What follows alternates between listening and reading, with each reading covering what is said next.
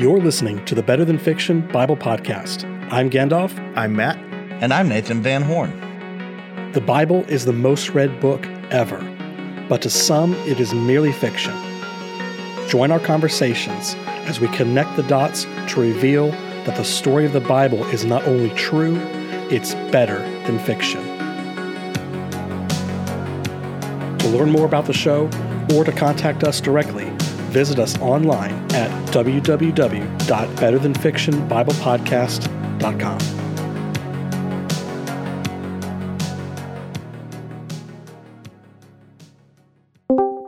Welcome back, listener, to episode 63 of the Better Than Fiction Bible Podcast. And hallelujah, praise the Lord. We're all again together. Amen. In one Discord server recording the podcast. It feels like forever. If you've been listening for the past couple of episodes, you know that first Nathan was out, and then Matt was out, and then we even joked that maybe I would be out the next week. But no, here we are, all together, reunited, and it feels so good. Yep. See, now that wouldn't happen if Nathan was gone. That's and right. Now here we are. And all God's people said amen. Listener, please bear with us. I won't do that again. Something else that it's good for all God's people to do is to like and subscribe to the Better Than Fiction Bible Podcast. Well, you know that I'm going to work it in there somehow. You like the whole subscribe thing has changed. That's right. It's so easy to say. Yeah. It's so much easier to say subscribe than make sure to hit the plus mark on iTunes or Apple Podcasts. Right. But you know what, listener? You know what I mean. Whatever it is that allows you to get a notification every Tuesday morning when we release a new episode, do that now. And two things are going to happen. One, it's going to keep you on board and on track. You'll always know when there's a new episode. And two, it's going to tell the algorithm that this is worthwhile content. So if you believe, as we do, that this is worthwhile content, then be sure to do that so more people can hear it. Now, with all that out of the way, last week we talked about the land promises. We talked about the marking off of the land and the Canaanites and the altars. Where are we going to go this week? Egypt, like literally. And we're not. That's out of nowhere. Yeah, and we're not going to the Exodus. It's just this is where the whole Egyptian theme starts. So this will be exciting. So, Pastor Nathan, you said, let's see, verse 10 through 20, right? Yeah, end of the chapter. Very cool. Very cool. Who read last week? Well, I've read 3 episodes in a row, so you know what? I'm putting my foot down now. Welcome to my world, sir. Gotcha. You know what? Okay, well, yeah. Welcome back. Unless you want to take it, yeah. No, welcome back. All you. I'm feeling it. Nathan just did that thing where he reaches for his wallet when he knows the other guy's going to pay. That's exactly what I did. He had no intention of actually reading. Oh no, I was gonna. Oh, you've got it. Okay, yeah, we'll do it again soon. We'll do it again soon. I'll read next time. That's funny. That's so true. All right, so here we go. Genesis chapter 12, verses 10 through 20. And as always, reading from the English Standard Version. Now there was a famine in the land, so Abram went down to Egypt to sojourn there, for the famine was severe in the land, and he was about to enter Egypt. When he was about to enter Egypt, he said to Sarai his wife, I know that you are a woman beautiful in appearance, and when the Egyptians see you, they will say, this is his wife. Then they will kill me, but they will let you live. Say, you are my sister, that it may go well with me because of you, and that my life may be spared for your sake. When Abram entered Egypt, the Egyptians saw that the woman was very beautiful. And when the princes of Pharaoh saw her, they praised her to Pharaoh. And the woman was taken into Pharaoh's house, and for her sake he dealt well with Abram. And he had sheep, oxen, male donkeys, male servants, female donkeys, and camels. But the Lord afflicted Pharaoh and his house with great plagues. I've heard of a story like that before. Because of Sarai, Abram's wife. So Pharaoh called Abram and said, What is this you have done to me? Why did you not tell me that she was your wife? Why did you say she is my sister, so that I took her for my wife? Now then, here is your wife. Take her and go." And Pharaoh gave men orders concerning him, and they sent him away with his wife and all that he had. Well, one of those great children's stories that, This one made it into the picture Bible. It's every picture Bible favorite right here. Well, can I speak to that? Please do. Sure. This is actually one of those, when I got more serious about reading the Bible, and I don't mean this as irreverent as it's going to sound. I mean this very reverently. Because the scripture tells us that all scripture is God breathed, all the things that it's profitable for. This is one of those stories that I read when I really began studying the Bible. And I'm like, well, how did this make the cut? Why is this in there? Like, what's the takeaway? Don't pass your wife off as your sister. Does that make sense? Right. Yeah. And I didn't really get what function this was serving, but this passage is actually loaded with a lot of stuff. Yes. Keep in mind, for our listeners, we are a dot connecting podcast, and there are tons of dots to connect. In fact, Nathan, why don't you walk us through some of the big ones that you see? Well, the first one, even before I get into that, I want to see if something sounds familiar to y'all, because as I really started working through the Old Testament in Hebrew, it was amazing how many key scenes had a certain combination of words. And you see that combination of words, and it's integral to the meaning of the story. When Abram entered Egypt, the Egyptians saw, Ra'ah, that the woman was very beautiful, that she was Tov Meoth. Mm-hmm. And when the princes of Pharaoh saw her, they praised her. And then the woman was taken, Lakak, into Pharaoh's house. Where in the world have we seen that combination before? Gandalf, you know this. Yeah. The last time we were talking about a woman, but there was a fruit involved. Well, we saw last time was Genesis 6. Yeah, we saw it in Genesis. God. Yeah, we saw it in Genesis 3. The woman saw that the fruit was delightful to look at, desirable for obtaining wisdom.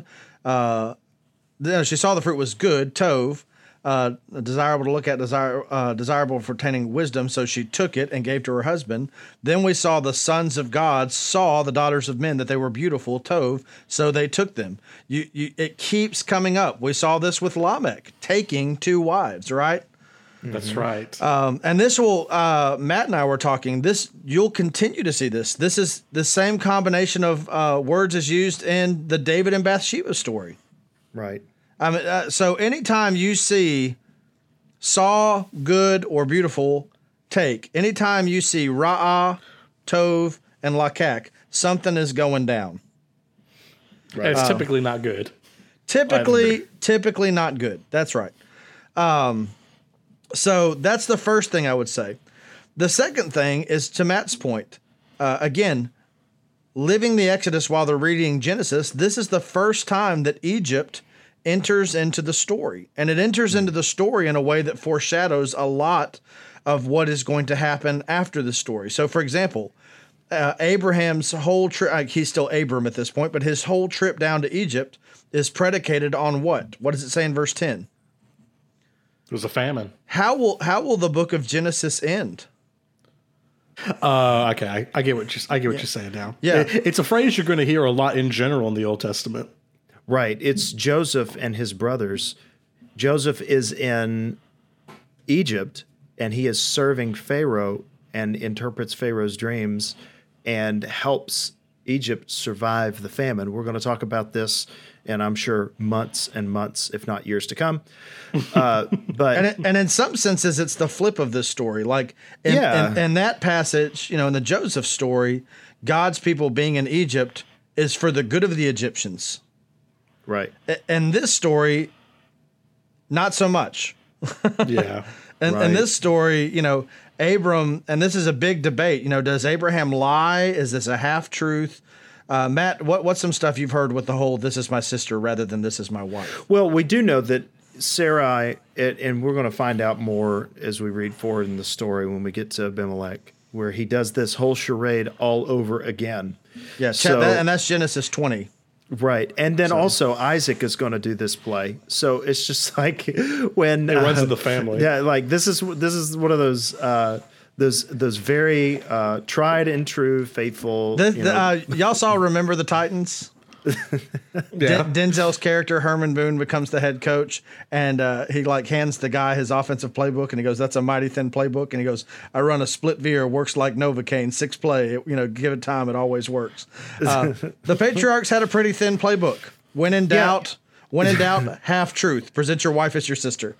And also, what's interesting is that this whole idea of deception started in Genesis 3 with the serpent being AKA the Nakash, the devil, whoever, is deceiving Eve. Now, what's interesting here is that, and by the way, I just had a thought because I was just thinking, but Abraham is the one who's been appointed by God to carry out a purpose. Ding, ding, ding. And again, in some of the rabbinic literature, he's Adam 2.0. Yeah, but also what's interesting is that the Nakash was appointed by God to carry out a purpose too that he was going rogue against. But anyway, that's probably where the parallel ends, though, because obviously you have the blessing of election here of God choosing to use Abraham regardless. So Abraham basically here is trying to make things work. Is that a fair assessment, Nathan? Yeah. Again, Abram's been told by God, not only I'm going to give you a place, I'm going to make you a great nation. But again, Abraham doesn't have any kids, and his wife is barren. But he's like, well, even though she's barren, I definitely need to have a wife. That definitely factors into the equation. And here we are going down to Egypt, not the land of promise, right? Right. And again, Abraham set up, we talked about this last week, Abraham set up altars in the land as he was going in and as he was coming out. It would have been very common in the ancient world to think that a deity's power was bound to their land. But Abram's not in that land. He's going to the land of the Egyptians. And so, man, if they take his wife and they try to kill him, what about God's promises? You know what? You got to be alive in order to have a lot of descendants. You know what's interesting? At least until you produce an heir, yeah. Is that when Jacob ultimately comes down to Egypt, God has to release him to do so. God comes to him in a vision and says, don't be afraid to go to Egypt. It's interesting here that there's no such story that's given. This was not, hey, Abram, go down to Egypt. It just happened. Like, was Abram even supposed to be in Egypt? I don't know that we could say hard and fast, well, Abraham was out of God's will here. But was this necessary for him to go to Egypt, or is it something that just kind of happened? But the text doesn't specify.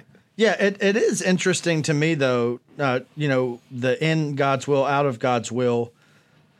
A lot of times when we come to this passage, it's like, okay, how is Abraham a good guy here? Right? I mean, and so we go to, endogamy was a common practice in the ancient world.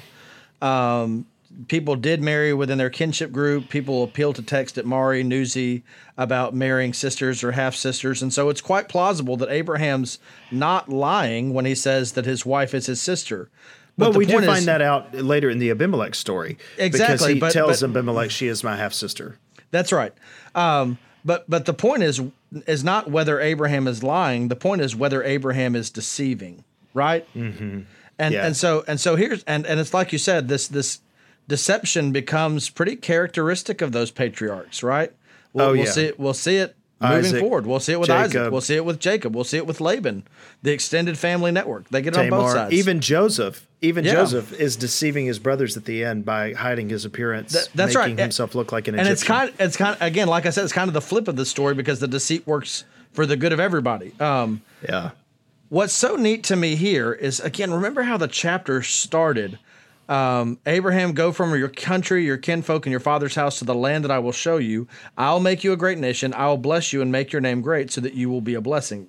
Literally, so you be a blessing. It's an imperative in the Hebrew.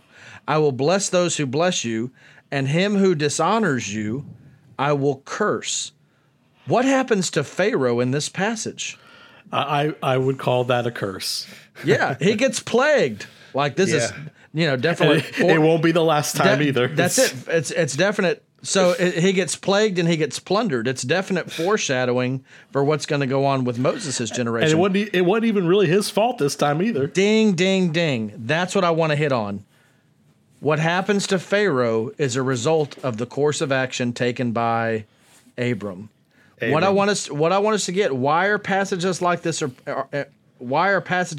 important? Because the actions, the course of actions of God's chosen people have repercussions for those in their scope of redemption. This is the whole thing in when God takes Israel out of Egypt. He doesn't just say, "Yay, we're free now." He says, "No, I want to make you a kingdom of priests and a holy nation." What God did for Israel was supposed to have consequences for what Israel was going to do for God, for the world, right? I think of passages in the New Testament, like Jesus saying to the disciples, whatever you bound on earth will be bound in heaven, and whatever you loose on earth will be loosed in heaven. I don't want to overstate that, but I also don't want to understate it, right? Yeah, so there's like two edges here. There's like our hearts should be cut with conviction and encouragement. That's a good way to say it.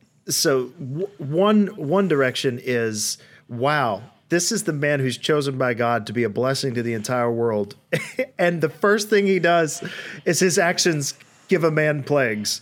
Liar, liar, your pants are on fire. That's right. But It's like it's like he was told by God this is what's going to happen, and then he goes out and he does like seemingly what the exact opposite actions of what's conducive to that. Well, it's not necessarily the exact opposite, though.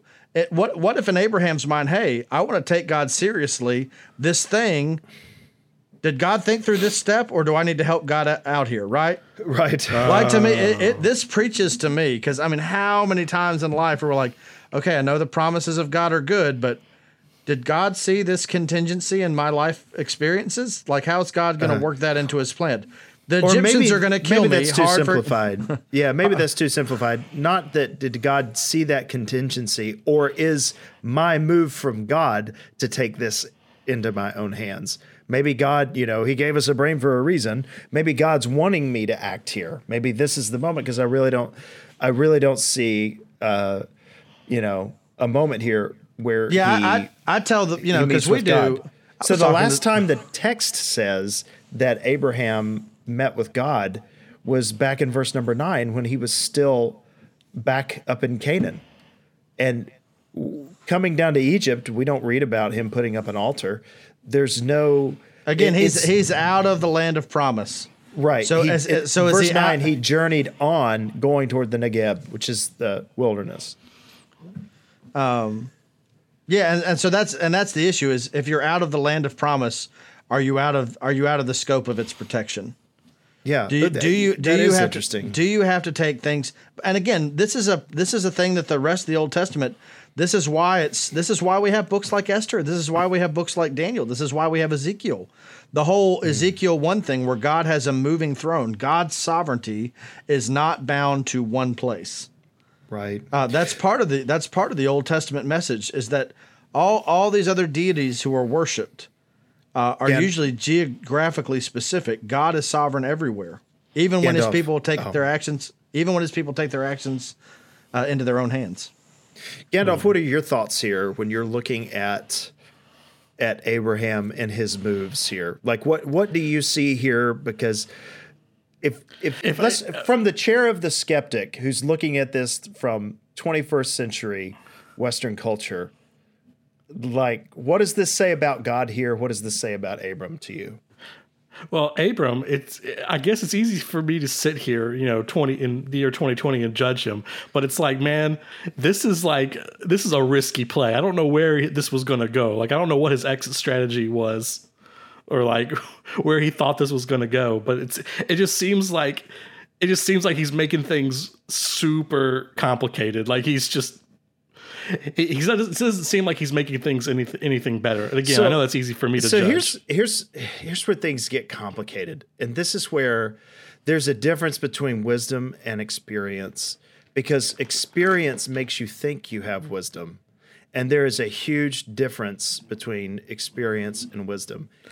Experientially, Abram was right. The Egyptians did exactly what he said they would do. Like he said, look, they're going to do this. And you know what? Dadgummit, Abram was right. He had experience to teach him. But experience is not always the best place to draw from. There's a deeper well yet still than experience, and that well is called wisdom, which begins, according to Proverbs, with the fear of the Lord, which is a reverence of God, and being able to draw from wisdom that, hey, look, even though my experience tells me this, I know because of the promises I have received that there are resources deeper still that I can draw from to protect my wife here. But this is, or if we could use another proverb, this is that famous proverb in chapter 3, trust in the Lord with all your heart, verses 3 through 5. Trust in the Lord with all your heart. Don't lean, yeah, that's right. Don't lean on your own understanding. In all your ways acknowledge him, and he'll make your path straight. This is Abraham acknowledging God, but not leaning on him and trusting him with all of his heart. And that's what we're going to see. That's what we're going to see in the Abraham story. Again, with some biblical characters, like we see obvious failure, but God redeems that story and they still have a positive assessment. I think of like a David, right? Right. But with others like Abraham, a lot of times we read it and we're like, well, man, Abraham was a pretty solid dude. I never really see that guy stepping out of God's will. But man, if you pay attention, there are several times in the Abraham story where he kind of like takes matters into his own hands, and it makes the story more complicated, unnecessarily. And the neat thing to your point is, even when Abraham does that, number one, God does not forsake his promises to Abraham. Right. What happens in this story is exactly what God said would happen. Abraham still gets blessed, and unfortunately, as a result of Abraham's deception, Pharaoh gets cursed a little bit. I mean, it gets surmounted. Yeah. There's a consequence for his action. But Nathan, you said one more thing before the episode, and I want to make sure that this is likely where Hagar comes from. Yes. Because it says the female servants. Oh, snap. This is so there's a future yet still that's going to be complicated from this. And he'll take actions into his own hands again, and that's where Ishmael will come from, right? And once again, that will not simplify the. By the way, as pastor, Matt, we have both as pastors been in that situation where you're counseling with someone, and something's not going according to plan in life, and you think that the next thing will fix the former thing, right? Yeah, I don't know. And it usually whether makes in counseling or whether that's just me. That's right. Touche. But it always tends to make things more complicated, not less complicated, right? You know what this reminds me of? It's one of my favorite childhood movies. Did y'all ever see The Sandlot? Oh, yes. Oh, yeah. Right. You're killing me, Smalls. Exactly. Forever. Oh, so forever. Yeah. That's right. So if you've not seen it, it's been out since the early 90s. Spoiler alert. It's worth your time. Well, so the kids play baseball in this local sandlot. And next to the local sandlot, there's this junkyard that a guy lives at. And there's a junkyard dog in there called the Beast. And they have this big mythology surrounding the Beast, that he's this giant dog that lives under the house and he eats kids and he eats criminals and all this stuff. So every time a ball goes over the fence, it's just gone. And the movie, it happens where the kid takes his dad's collector baseball signed by Babe Ruth, the Who's great Baby Bambino Ruth? who is she? the Sultan of Swat. But anyway, the ball gets hit over the fence and he doesn't realize what he's done. And so once they hit the ball over the fence, they come up with this elaborate plan to rescue the ball. Like they use an erector set and they use like all this other stuff. And ultimately they lure the Beast out, and all of that to say, at the very end of the movie, they end up having an encounter with the owner of the junkyard, who turns out to be not anything like that he had been made up to be in their local attempt of mythology. And it's James Earl Jones, and he's this blind man, and he just basically asked them, "Hey, why don't you just knock on the door? I would have gotten the ball for you." This is so much. Yeah, because then the movie would have only been 30 minutes. That's right. But instead, they had to build up all of these horrible things that would happen if they did it that way. So they went the long way around and overcomplicated the process big time. Well, and to me, there's another biblical thing here too. So at the end of the movie, when they finally get in touch with the owner guy, he's got a better baseball to give them. Like they had one signed by Babe Ruth. His is signed by the whole Yankees team, right? It's not just Babe Ruth, it's Mickey Mantle and all those other guys. That's right. And to me, biblically, that's what we're going to see. Pay attention to this with the story of Abraham. You see lots of little hints and biblical threads in this passage. Egypt, plagues, all this stuff. God protecting his people, even or perhaps especially when they may miss something. But the cool thing is Abraham doesn't want his wife to be taken because he's convinced that will be a deal breaker. But God is going to work things out despite the complications Abraham throws into the story.